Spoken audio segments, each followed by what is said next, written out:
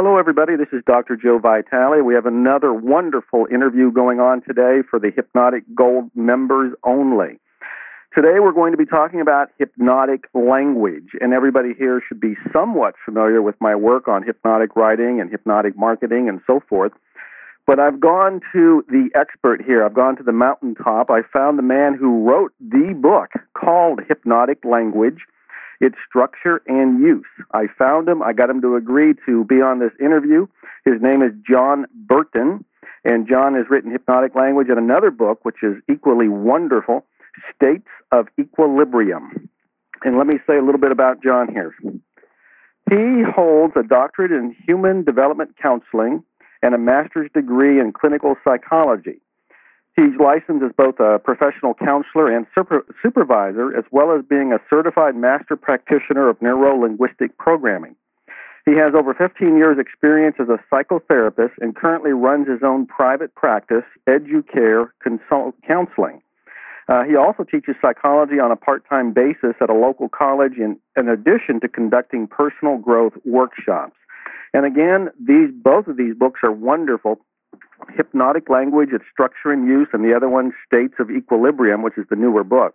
So, John, are you there? Yes, I am. Thank you. Thanks for making time to do this. I know you're incredibly busy, and I've had to hound you to get you to agree to this and find that opening, that window, so that we can have this conversation. Glad to participate. Well, the people on this call, they're Hypnotic Gold members. Most of them, I hope, have read my work. So they are familiar with hypnotic writing, advanced hypnotic writing, maybe some basics of hypnosis. But I thought we might take them from the basics to the advanced level here as best we can. And I also wanted to issue a tiny little challenge for you, if you would agree to it. And that is, since I know you to be an expert on hypnotic language, and I've worked with you, I've been one of your clients, so I know how you work, I know how effective you are, and I know what kind of a storyteller you are. My challenge is, could you, along the way, over the next hour or so, tell a few stories that help people understand how to use hypnotic language in their marketing? So I guess what I'm asking you to do is kind of slip it in under the radar. Sure. Can we do that? You bet. That'll be fun. All right. Well, let's start with a definition. What is hypnosis? How do you define it to somebody who just calls you up? Well, I would say that hypnosis essentially is a narrowing of one's focus to a very fine point of a specific issue, topic, or collection of items of a similar theme. So it's a very heightened state of focus, really, and it excludes awareness of everything else. It's kind of like a pinpoint focus, and everything else is in the dark. When I describe hypnotic writing, I say it's a kind of waking hypnosis where a person's eyes are open, but their attention is focused on the words on the page, which are causing them to have an internal experience. Would that be accurate, or would you refine that in any way? I think that's very accurate. I think that the idea is that it allows the person to take whatever stimulus you're presenting to them, go inside with it, and process it, and apply it, and try it on, and experience it. And so they really do have an internal experience with it, closing out everything else. Beautiful. Well, there's one statement at the beginning of your book, Hypnotic Language, which I really love, and I want to be sure to tell people how to get this later. There's a line on page 4 in a black box, and it says, all communication invites the receiver into a hypnotic trance. Yeah. Now, that's pretty powerful, because your book is more or less written for therapists and counselors and people in the helping professions, and what we're trying to do is translate this and bring it over to the people in the marketing profession. Sure. So all communication invites the receiver into a hypnotic trance. That has to be true for people that are writing a sales letter, a news release, a flyer, an email, an ad, a website. Yes. Am I correct? Absolutely correct. In order for us to take in and process the written or spoken word, we have to go into at least a light trance in order to take it inside and make sense of it or make meaning of it. So even if we end up rejecting all of it or part of it or accepting all of it, we still have to go into a brief trance in order to try it on, so to speak, and make sense of it. Well, this is where we jump into the deep end, because I can ask you so many different questions about this. Where do we begin? Maybe that's the thing to say. where do we begin starting to use hypnotic language in our marketing? Sure. I would even add to our little black box definition of all communication invites the receiver into a trance. I would say that really all five senses can allow us to go into a trance. So it's not just the written word. No, it's not. It's all five senses. A person can go to an art gallery and notice how they don't even know where they're walking when they're there. They go walking off into other people because they're so lost in trance with the artwork. Or and so this concert. I can see the parallel then with websites, because websites are far more, or at least becoming far more than just words on the computer screen. Yes. I think pretty much automatically and almost immediately when I go to a website, I go into trance. Well, this is interesting. Now, is there an example of a really good hypnotic website? Is there a website that you've gone to that, what you've just said, you've gone into a type of trance, which, of course, is a focusing of attention?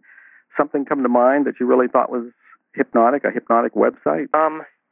You know, there are a lot of them that are really, really good. And for me, I go there, and I go there with sort of a purpose. Usually I have some information I'm trying to find, but I get there and I see all this wonderful collection of information and topics, and I go into a trance trying to sort of sort through them and experience them, try them on, and decide which ones fit for me.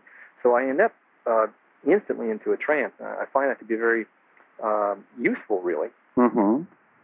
Well, I guess what I'm fishing for here is for how we can consciously create our websites and our sales letters and so forth that put people into what I call a buying trance. And they may not be out in the buying trance when they first get there, but I need to grab their attention and lead them to this buying trance. You know, the ancient formula in marketing is AIDA, which is AIDA, attention, interest, desire, and action. You first have to get their attention. Now, this is very similar in hypnosis. You know, we have to, as hypnotists, we have to get the person's attention before we can give them any sort of deepening process or interest process to get them anywhere near the command process. Yes. So I'm trying to find this parallel, this model that we can use in our marketing, using hypnotic language in our marketing. So, what might be some ways that we would get attention on either a website or, and I'm wide open here, I keep saying website, it could be a sales letter, a news release, a flyer, email, a Yellow Pages ad. I think one of the nice ways to do that, one of the effective ways to do that, is to leave a gap, so to speak. In other words, if you tell somebody some information but you don't quite complete it, you can be sure that they will just fill it in. But they want to fill it in, so it creates a hunger. And at that point, then you have the little spot where they can click on to get more information. So if you create a hunger by leaving something out, that desire for closure, as it's called, fill in the blanks, will really naturally allow the person to take that invitation. Now, that's beautiful. Now, that ties into the one I always say is curiosity. I'm playing the curiosity card. Now, I think you've said it better here by this whole idea of having them have a hunger. I teach people, for example, one of the simplest ways to create a headline for just about anything is to have a question, but not a question that can be answered with a yes or no, an open-ended question that could only be answered by going within the website. This creates this vacuum in the mind, I guess, or this hunger in the mind that they need to know. And it could be a question that is totally meaningless to their life, but because it's the essence of a trivia question, basically. You know, one of the examples I give when I've been interviewed a few times, and I would say, what is Homer Simpson's middle name? And most people have no clue, and most people don't care until I ask the question.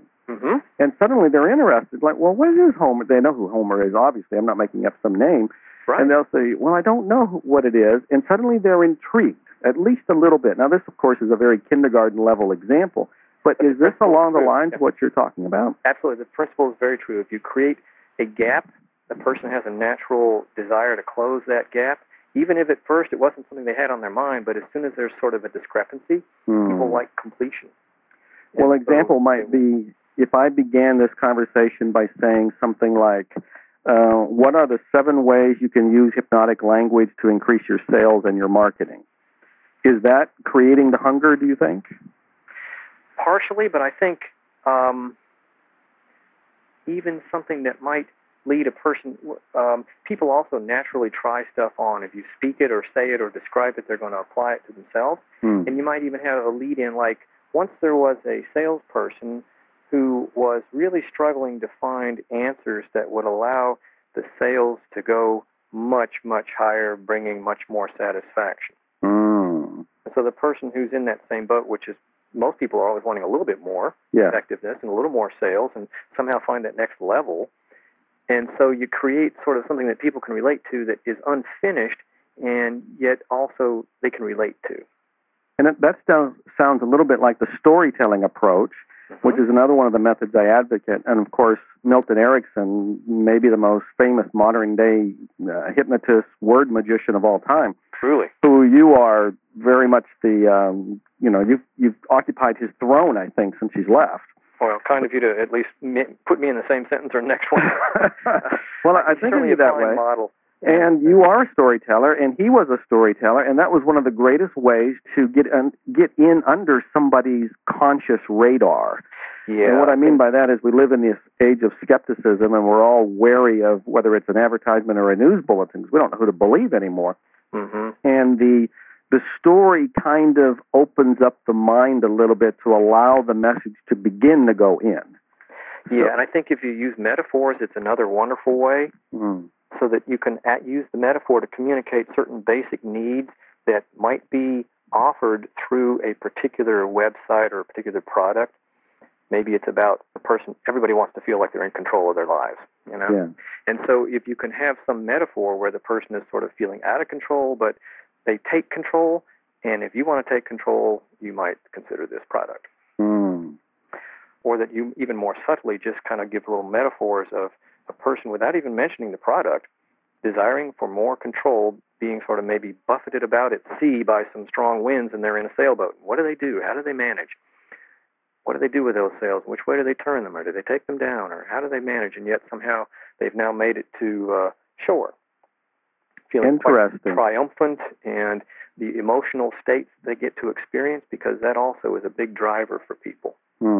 If you can help anchor it to emotional states, and there I am in the nautical theme, if you can anchor it to emotional states, then it also has a great deal of appeal. Are there some emotional states that are better than others for getting people to buy from us? I think control is one. Safety is another biggie. People operate from different levels. If you kind of borrow the Maslow hierarchy, there's some parallel there. So safety, control, happiness, love, certainly, those sorts of basic needs that people have. Well, this raises an interesting question. How do some of the people who are selling they're selling eggs over the internet, or they're selling a software program, or I did a story recently on a buffalo rancher that got a lot of feedback. People just wanted buffalo after they read my article.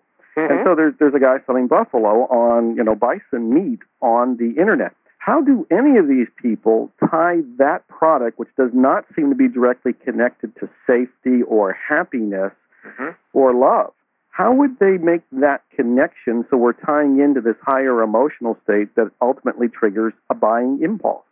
Sure. I think there's the two ways that come to my mind. First, one is if it's the same product in essence, the eggs, for example, then there's two paths that might be helpful. One is the general thing is what makes this egg brand different than any other. One is, for example, if it's simplicity. If it's going to be delivered to your home, well, how simple is that? You just open the front door and there's your eggs, for example. The other is, how can you build stories with this particular egg that makes it so appealing? You just got to have it. So that you imagine creating different omelets, different egg dishes, different accompanying dishes with this egg, and then you can mix in that you had a party with friends over for brunch and how great the camaraderie was. And so you've mixed in these other emotional states, started as an egg, and you've made an omelet of safety, control, happiness, and love. That's good. That's good. In fact, what I noticed there, observing myself as you were talking, you used the word party. You were talking about eggs and how they could be used, and one is the ease. You open up the front door and it's been delivered to your front step. But also you gave the example of somebody throwing a party and they'd use the eggs. As soon as you said the word party, I laughed. Yeah. And I thought, wait a minute, what am I laughing for? There was no party. And there was, I'm not having a party. You just used the word triggered a happy impulse within myself. Because I think of party as being social, engaging, happy, safe, usually. Yes. So I think that was a clever use, whether you did that intentionally or not there, John. It was a clever use of hypnotic language. I trust my unconscious mind to know exactly what to say. Well, that's what Milton said. Milton Erickson said that a lot. He trusted his unconscious mind, which raises another question. Should we, how do I phrase this? At what point do we begin to trust our unconscious mind to use hypnotic language in our marketing? I would say immediately and always. Well, here's my reservation, because I'm going to arm wrestle with you for a second on that. My reservation would be, don't the people listening need to know the basics of hypnotic language consciously before they can allow their unconscious mind to just kind of bubble it out? I think there probably is some use in, you could say, okay, well, I'm just training my conscious mind with this material about hypnotic language of mine, and gee, does my unconscious mind already know this? Well, yes, to an extent, but I think you can train your conscious mind to assist your unconscious mind. We just want to make sure which is the driver in this, and the unconscious mind needs to be the driver, but it's also helpful to have the conscious mind aware of the principles and processes so that it can just be that much more efficient and proficient. And I would say that's when people would need to get your book, Hypnotic Language. Yeah, it really does provide, particularly the first 3 chapters, provide the ingredients that allow hypnotic language to be effective and to create change. Yeah, your first 3 chapters, the conscious-unconscious mind split, cognitive factors in hypnotic language, Gestalt perceptual principles in hypnotic language. Those are the 3 you're referring to? Yes, those 3 really describe in some detail with examples how hypnotic language is structured so that these principles and concepts combine to make hypnotic language the vehicle that it is, that it goes straight to the unconscious mind and we resonate with it, and then we are in a flexible position to make change. Well, let me ask you this, staying on that theme for a second of trusting our unconscious mind to guide us with the hypnotic language. Would it be helpful, would it be helpful if people have an intention first? It seems to me that, and I'm thinking out loud here, I know we haven't discussed any of this, so this is going to become a remarkable conversation here. And there's hypnotic themes going on between us as we're talking here. It's so fascinating. I already know I'm going to have to re-listen to this whole interview just to see the different levels that I'm not picking up on consciously at this very moment. But one of the things I'm wondering is, do we need to know what our outcome is when we sit down to write a website or a sales letter, a news release, whatever, fill in the blank, and we want to trust our unconscious mind to provide the hypnotic language? Because it seems to me if I just sit down and just start typing, my unconscious mind might come up with a poem, or it might come up with a recipe, it might come up with something totally unrelated.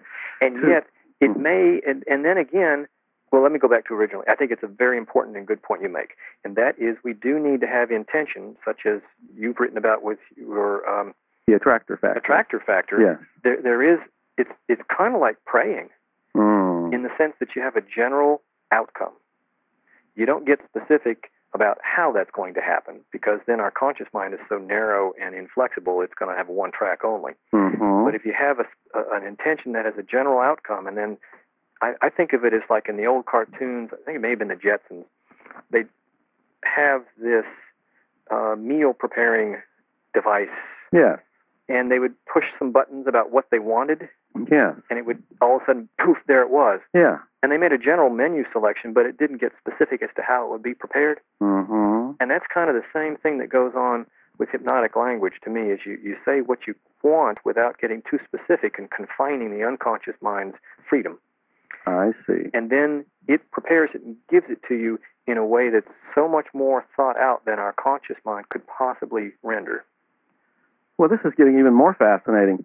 So are you suggesting that we don't need to outline something that we're about to write? If we're going to create a marketing piece, it's a website, for example, we don't need to really outline it. We might sit there to begin with the idea of, okay, I want to write a website for my buffalo bison or my moccasins or my new software, my new book. And I wanted, of course, to put people into a buying trance so they ultimately start reading it, keep reading it, and push the buy button when they're done. And then they don't really think about it. They start writing, or what? What would you suggest be? I'm looking for the formula here, I guess. Yeah. What's the magic formula? I think that a lot of it has to do with, that intent has to precede it, of course. And once you have intent and a want, then it creates, again, that hunger, that drive, that motivation. And then we can allow that opening to happen, that really crucial opening to happen to the unconscious mind that allows it to flow in and flow out. I find that a lot of people don't trust their unconscious mind, that they are very closed or very guarded or very, controlling. Controlling is the word. Yep. And how do we get around that? Because I even know, as much as I've written, and I am largely unconsciously driven, I'm more of a stenographer than a creator of writing. It's coming through me, and my job is to write it down and record it. Yes, me But too. there are times when I want to control it. It's like I want to go in this particular direction, and I want to write this, and I kind of wrestle the words to the ground. Both processes are valid. I mean, both work. You can write an article with an outline and sweating over it and spilling blood, as some of the early writers would say. Writing is just sitting at your typewriter and bleeding was a famous quote. Yeah. And then there's the joyful, heavenly, blissful approach where it's like, oh, I'd really like to write something wonderful, and I sit down and it starts coming through. Yes. So how do we get to that trusting stage when we have been so controlled and controlling, and controlled came from our educational system where we were, graded so heavily growing up? Yep. Well, I'll use a metaphor, as I like to often. When I was a kid, 8 or 9, and maybe even up to 10, when I would want to pretend I was driving a car, because I was looking forward to the day when I'd be able to drive a car and have my own independence and freedom. And I'd get in my father's car and be off, and there wasn't anything but just the car sitting there. I'd get in behind the wheel, and I would pretend I was driving, but in order to pretend I was driving, I would wildly swing the wheel back and forth. And then when I actually did get my first driving lesson and got behind the wheel for real, it's like, holy cow, I don't need to be doing that. I was oversteering. Very good. And so then later, after a while, you learn to kind of go by feel and very subtly make minor adjustments just to kind of let the car stay where it's really going. You just make a few slight movements to keep it on the path you want it to be on. And so it goes from oversteering to letting it kind of flow. Yes. Oh, that was nice, John. Thank you. That was very nice. I'm smiling, thinking, oh, that was a nice little metaphor. I guess we should pause for a second. What is a metaphor? There may be some people who don't know what that definition is or have their own definition. What is yours? To me, it's any story that illustrates a principle and an outcome that you want to communicate to a person in an indirect manner. That you hope to include the dynamics that are parallel to the actual real-life example, and then illustrate them in another manner, but also communicate outcomes and concerns even. So how would an accountant create a metaphor to sell his or her services? Say it's a CPA who does the yearly taxes, quarterly taxes, I don't know what it is, but I'm making up something here just to be challenging. And so they're listening to the hypnotic language recording we're doing right now, and they're thinking, okay, how can I create a metaphor? I'm just dealing with numbers. I'm just dealing with people who come in and they're got a box full of bills and their receipts, and they say, okay, Joe or Susie, fill it out. A couple things come to my mind. One is a juggler as a metaphor.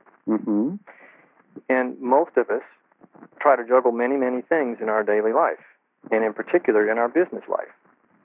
And we try to figure out how many things we can juggle before we start dropping them.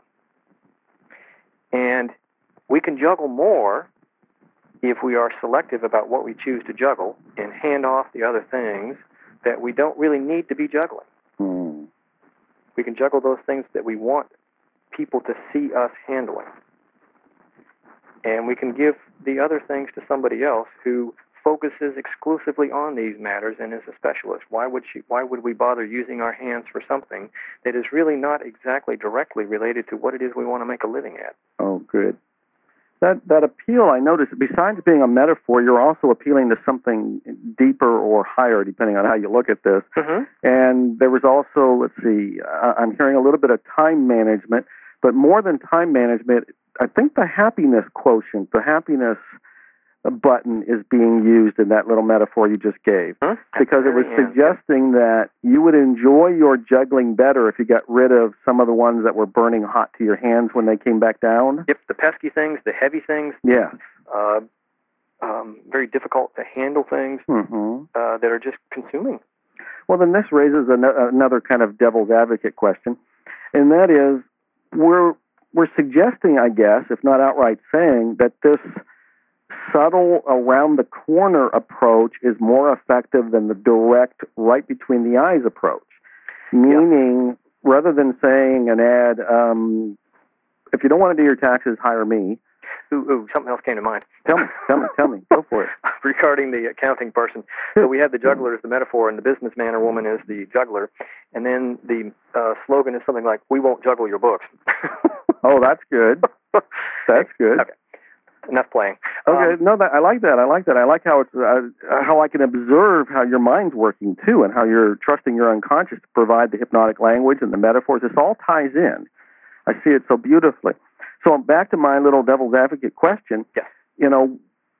Is one approach better than the other? Is the email or the website or the sales letter that says, "Hire me to do your taxes for you. I know how to do it right." Blah blah blah. Yeah. Or the other approach saying, "Hey, if you're juggling too much, drop off your taxes with me, and you can just juggle the fun stuff."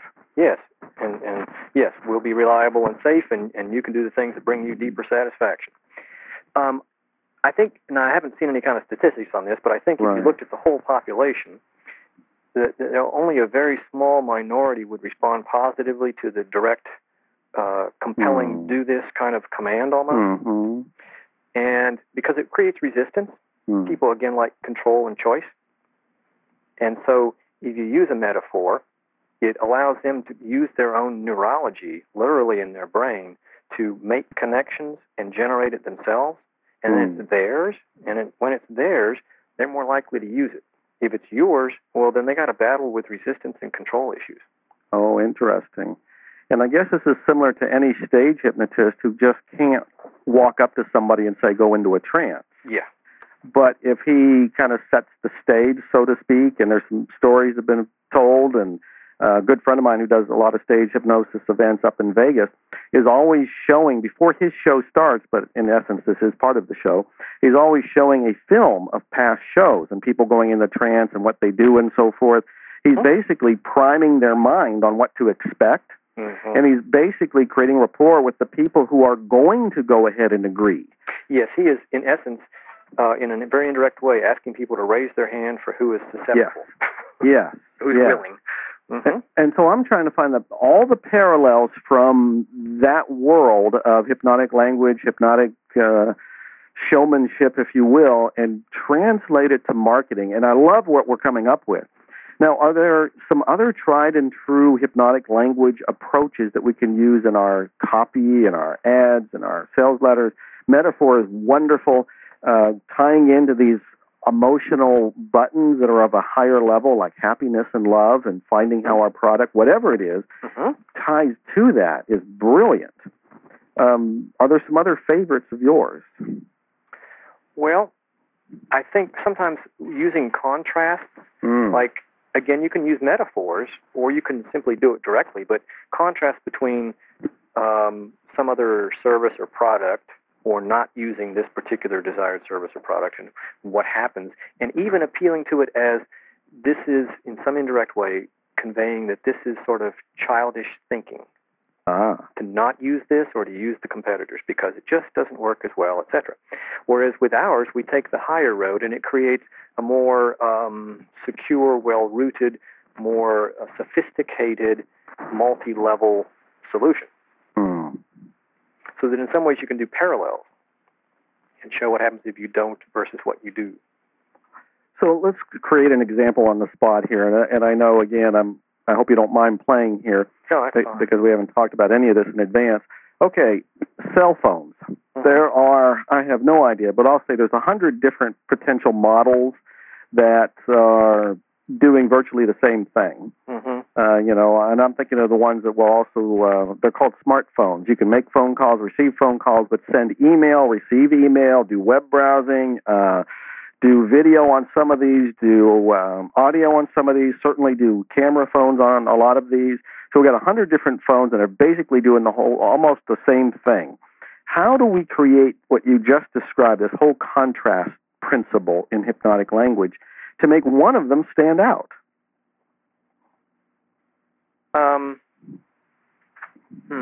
What pops to my mind first is one cell phone that may not have quite as many features being used by a child who gets frustrated. And then have an adult using the other cell phone that has the other features successfully and effectively connecting and communicating. I like that. And I got to publicly admit that what I just gave you as a challenge is very difficult, because if somebody came to me and said, okay, Joe, you're a marketing guy and a copywriter, there's 100 different cell phones, tell me how you'd make one of them stand out. It's like, I would first of all need to know a lot more information about all those cell phones. Yeah. So that's a very difficult question, and I really admire how you just took that on and came out with a triumphant example. So that makes sense, the whole child version versus the adult version, and just illustrating it in a very simple way. In fact, I had an image come to mind as you described it.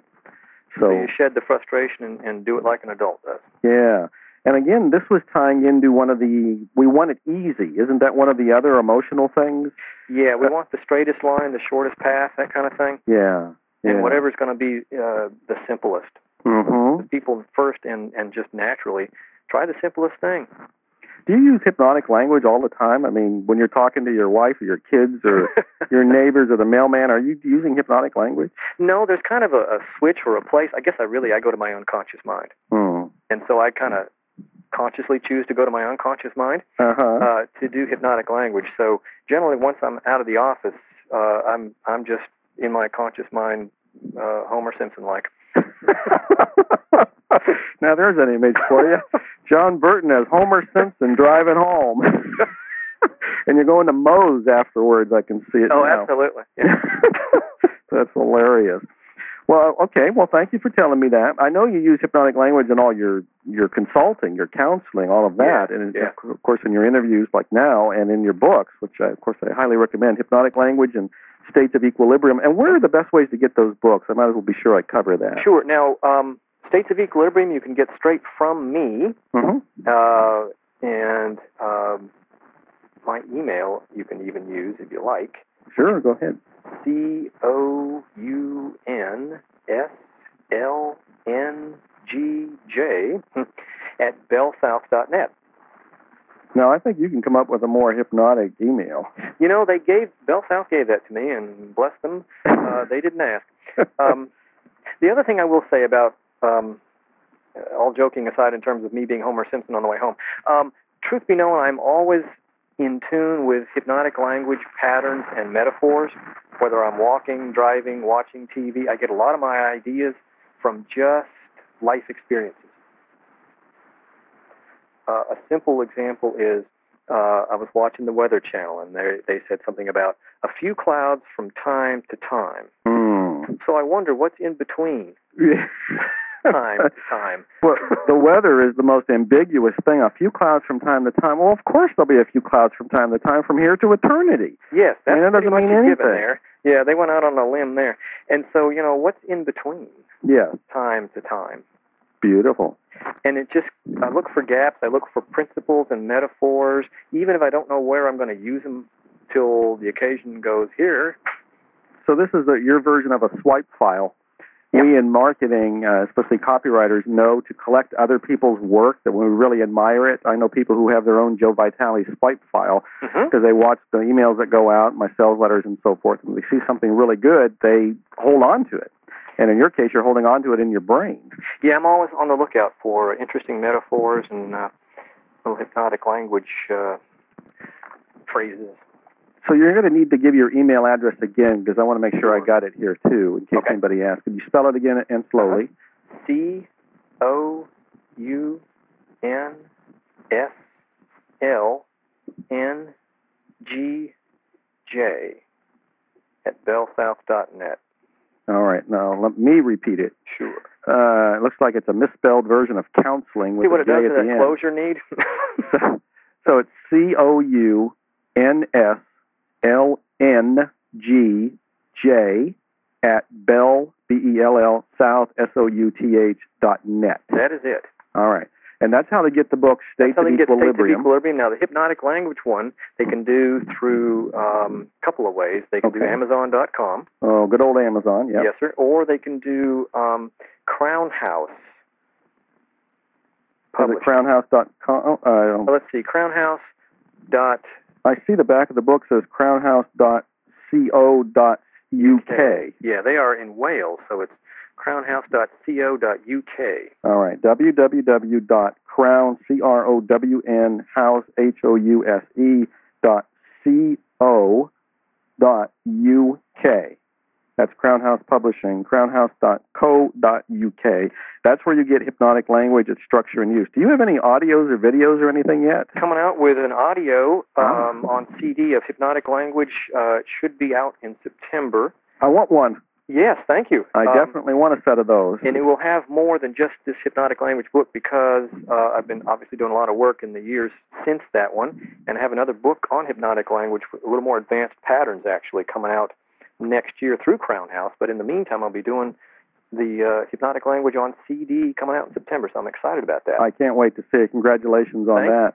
I will be at the Hypnosis Convention in a couple of weeks. Are you going to that? Oh, man. I had not planned on doing it. Where is that going to be this year? Meredith, New Hampshire. Oh. You can find out about it in case other people are interested about the largest hypnosis association. It's at ngh.net. Good. www.ngh for National Guild of Hypnotists.net, N-E-T. And, John, you and I can talk about that after the call and see if we can arrange to get together there or something. Yeah, that would be wonderful. But proceeding here, because we have a little bit more time here, and there's so much we can cover. We can talk for days or weeks or months or whatever about hypnotic language and just sit around telling each other stories. Yes. But I keep looking for these surefire methods for the people that are listening or going, I'm really hungry to know hypnotic marketing and hypnotic writing and hypnotic publicity. That's why they're Hypnotic Gold members. So what's another... simple. Well, I want to say simple. It could be even more complicated if you can explain it. What's another method for them to use hypnotic language in their selling? Let's see. Or another example of it being used, because those help teach us about it. You know, I think one has to do with what's called cognitive dissonance in the book, and it's a term in psychology about a mismatch between beliefs and behavior or beliefs and emotional states. And a nice example in a commercial a while back was the computer geek who ended up with the supermodel. I think it was for a computer, but I'm not even sure what the product was, which tells you that it did some communication, but it didn't leave me knowing the product. Yes, which is a big mistake. You want to be left with the product. Not a good sign. But I think if you tailor things like that, you can actually create some interesting opportunities to provide alternatives to the standard so that you create something that's kind of confusing. It doesn't match. The computer geek suddenly ends up bumping into this beautiful supermodel coming out of the laundromat, I think it was. And they looked at each other, and suddenly they were smitten. And, you know, if you think the classic computer geek, well, how could he possibly end up with the supermodel? Well, there's cognitive dissonance. It doesn't match. So you can use things that don't match to invite people to break free of their own personal boxes. Because if you go with not the belief, but the thing that seems out of the ordinary, it appeals to the desire for freedom, for control, for personal expansion as a being, and that is really powerful because everybody wants to break free. You keep coming back to these higher states. It's like you don't want, or you don't seem to be focusing on a direct sale of a product. You seem to be selling a higher purpose.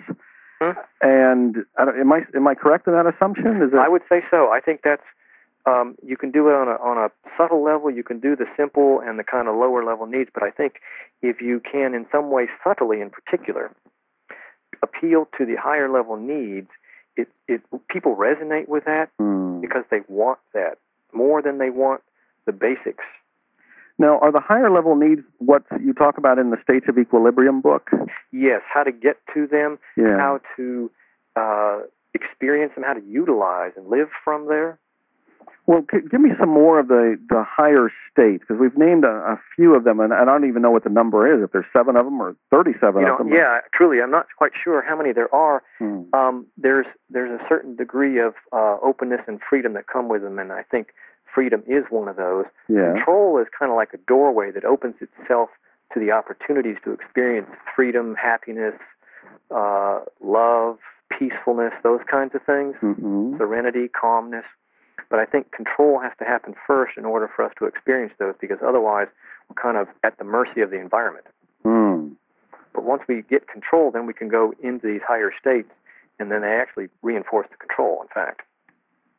So if you were selling a cigarette lighter, what might be a way that you would tie it to a higher state? The first thing that comes to my mind, and I do a lot of trusting of the first impression or association I make, that is that you light this lighter and it's really windy, and everybody else around, their lighter blows out. But yours doesn't.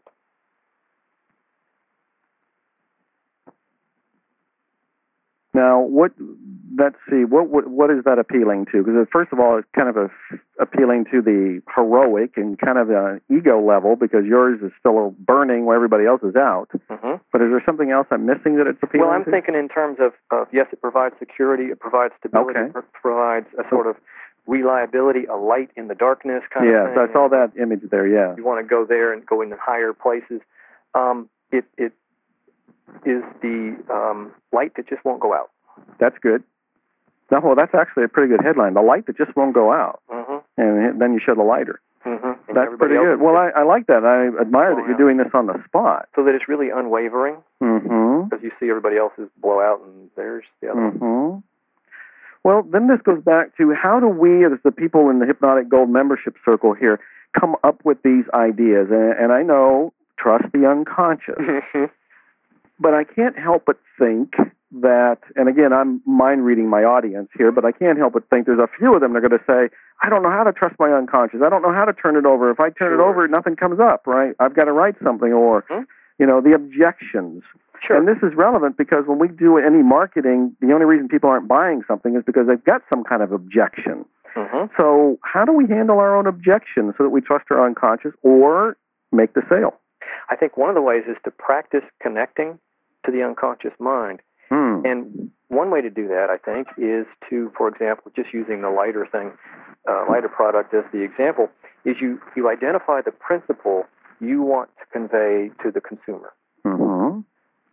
Not just, this is a good lighter, but what about it? What do you want to convey? This is reliable. This is, what traits or characteristics do you want them to know? Then you think about metaphors. What other things in this universe are that way? Or you think about, in very general terms, you kind of take your mind up to very general, because what we do in hypnotic language or in hypnosis is go from specific to general. And so then you reduce it to the most general principle. What other things are reliable, unwavering? I mean, you could go a little bit patriotic and do the American flag thing, but that's a little strong. But essentially, you go to take the specifics, and then you go more and more general, away from the specific product into general principles and dynamics. And how many things are there that you can identify that are consistent, reliable, unwavering? And then also ones that you want to have convey a certain degree of strength. But you wouldn't want to have, like, grandmother as the symbol. But you'd want to have something that's strong and reliable and something that you can count on. So you go from specific to general, and then you think of metaphors that represent that. And you just do this free form on paper, or laying back in a chair? Do it free form on paper. I would recommend that as opposed to the computer, because I think freeform on paper is just that, freeform. I think having to use your fingers to type on a keyboard puts us back too much in our conscious mind. We have to look at the screen and all that stuff. I would recommend paper and pencil. Well, that's interesting. Okay, so we need to have paper and pencil, and we're kind of doodling in a sense. We're allowing free association in a sense. Exactly. But it does go back to having an intention to begin with on what your outcome is, if I understand this correctly. Yes. And what your message is. There's something that you want to get across about your lighter or your accounting service or whatever it happens to be. And then it's a matter of, if I'm following you correctly, kind of free associating to see what images come up, whether it's the unwavering light or the anything that shows up next. Sure. Absolutely. And you can even do more general practice without even having a product. For example, just take a particular shade of green.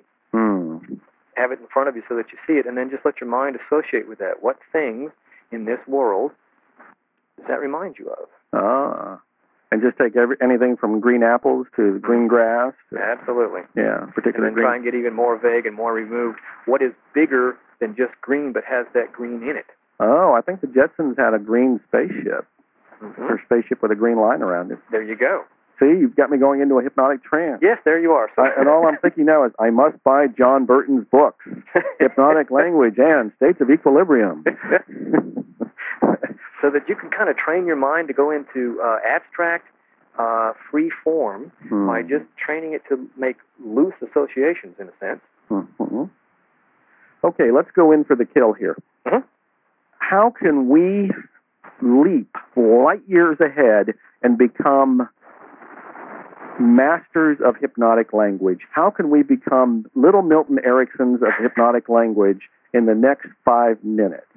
Okay. Read everything he ever wrote. Is there one thing in particular that's better than another? Because there are everything he's written, from letters to essays to speeches to transcripts to his own books. God knows, yes. It's just a wellspring. I think there's probably two things in general, and then we'll get a little more specific. One is trust your unconscious, it always knows. Okay. Second is trust the other person's unconscious, it always knows too. Interesting. And the other is to think globally, act locally. Think generally, act specifically. So that you don't get bogged down in details first.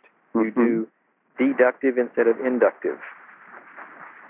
So that you start with general principles, general states of emotion or states of mind that you want the person to experience as a result of this product.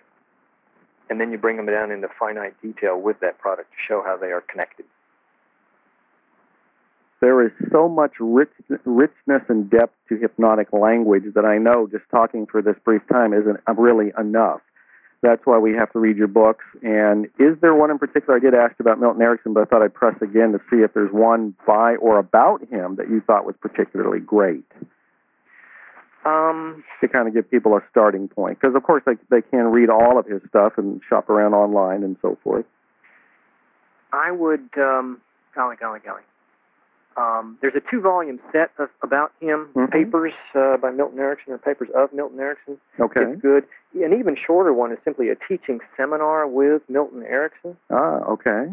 That was one of the first books I read about him. It was edited by Jeffrey Zieg. And it was just, I was awestruck. Really? It was just like, holy cow. I thought, well, I can't do this. And then I realized there are certain general principles that are present that we can each do in our unique way, which allows us then to be able to do this. Oh, now that was good, because here's why I think what you just said was so brilliant. There are people listening right now who are just thinking to themselves, I can't do what John Burton does. Just like when you first looked at that teaching tale book, you said, I can't do what Milton Erickson does. But you found that you could do some of his things and that you could adapt them to your own particular way of getting them done. Yes. And you made your own version of Milton Erickson, if you will, not to dismiss you or him. I'm just saying that your uniqueness is you with that spice of him in you. Globally, act locally. Take the general principles and express them in your unique way. Beautiful. So Beautiful. you identify those general principles, and then you go, oh, I see. Do you do any internet marketing? Do you do any email campaigns, or do you have a website yet? Or I'm in the process of having a website. It's going to be my business name, educarecounseling.com. Educarecounseling.com will be where it's at? Yeah, EDUCARE counseling.com. Okay. It should be up, probably in September, actually. Okay, A lot of things good. going on in September. Good. But I think that each person has their own way of effectively utilizing hypnotic language, and I also am totally convinced it's a natural skill in each person because we all have an unconscious mind. Yeah, I can't imagine anybody without one. There is an old story I use when I start my workshops out, and it's based on a Chinese woodcarver from millenniums ago. And they asked him how he did such wonderful works, and everybody was just in awe of all his works. And he said, well, it's a 4-day process. He goes out in the woods, and the first day, he just picks a tree and sits there with it. And in the process of sitting there with it, he does away with all what he thinks will be reactions and opinions by people he has never met, and what the reactions and opinions will be to his newest work. And he sheds all that and cleanses that out of him. Then he sits there on the second day, and he cleanses out all the reactions he anticipates from those who know him pretty well and may be over-gratuitous and not really give genuine reactions. Cleanses that out. Third day, he cleanses out the reactions from those who he knows and loves the most so that that won't influence. The fourth day, he lets the tree talk to him and tell him what to carve. Fascinating. I'm letting that sink in. Well, he becomes strictly and purely open to it. Yes, I hear it. Yeah. An open vehicle. Yeah. Well, let me ask you one final question. Okay. What question do you wish I had asked you? Wowie. That's a great question. I'll tell you, nothing pops to mind. I think we covered a whole lot of stuff. Mm-hmm. I think we were pretty thorough given the amount of time and the amount of depth of the material. I don't have anything that I wish you had asked, really. Okay.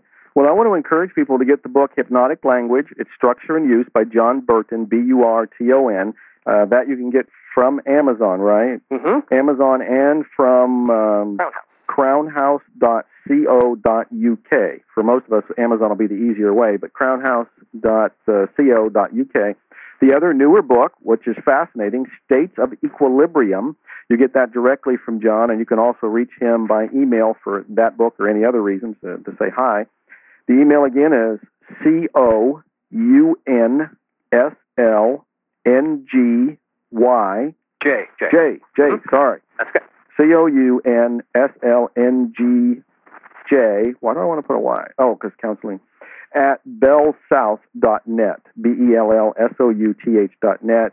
COUNSLNGJ at bellsouth.net. Yeah. It does a number on people's desire for closure and familiarity. So also looking forward to being able to distribute the CDs coming up on the Hypnotic Language, so if people want to pre-order those, they're welcome to. Beautiful. And we can talk about details on that if they are interested. Sounds wonderful. John, thank you very much for making this a hypnotic hour. I really am grateful. I owe you. Hang on the line for a minute so I can close this, and then I'll talk to you.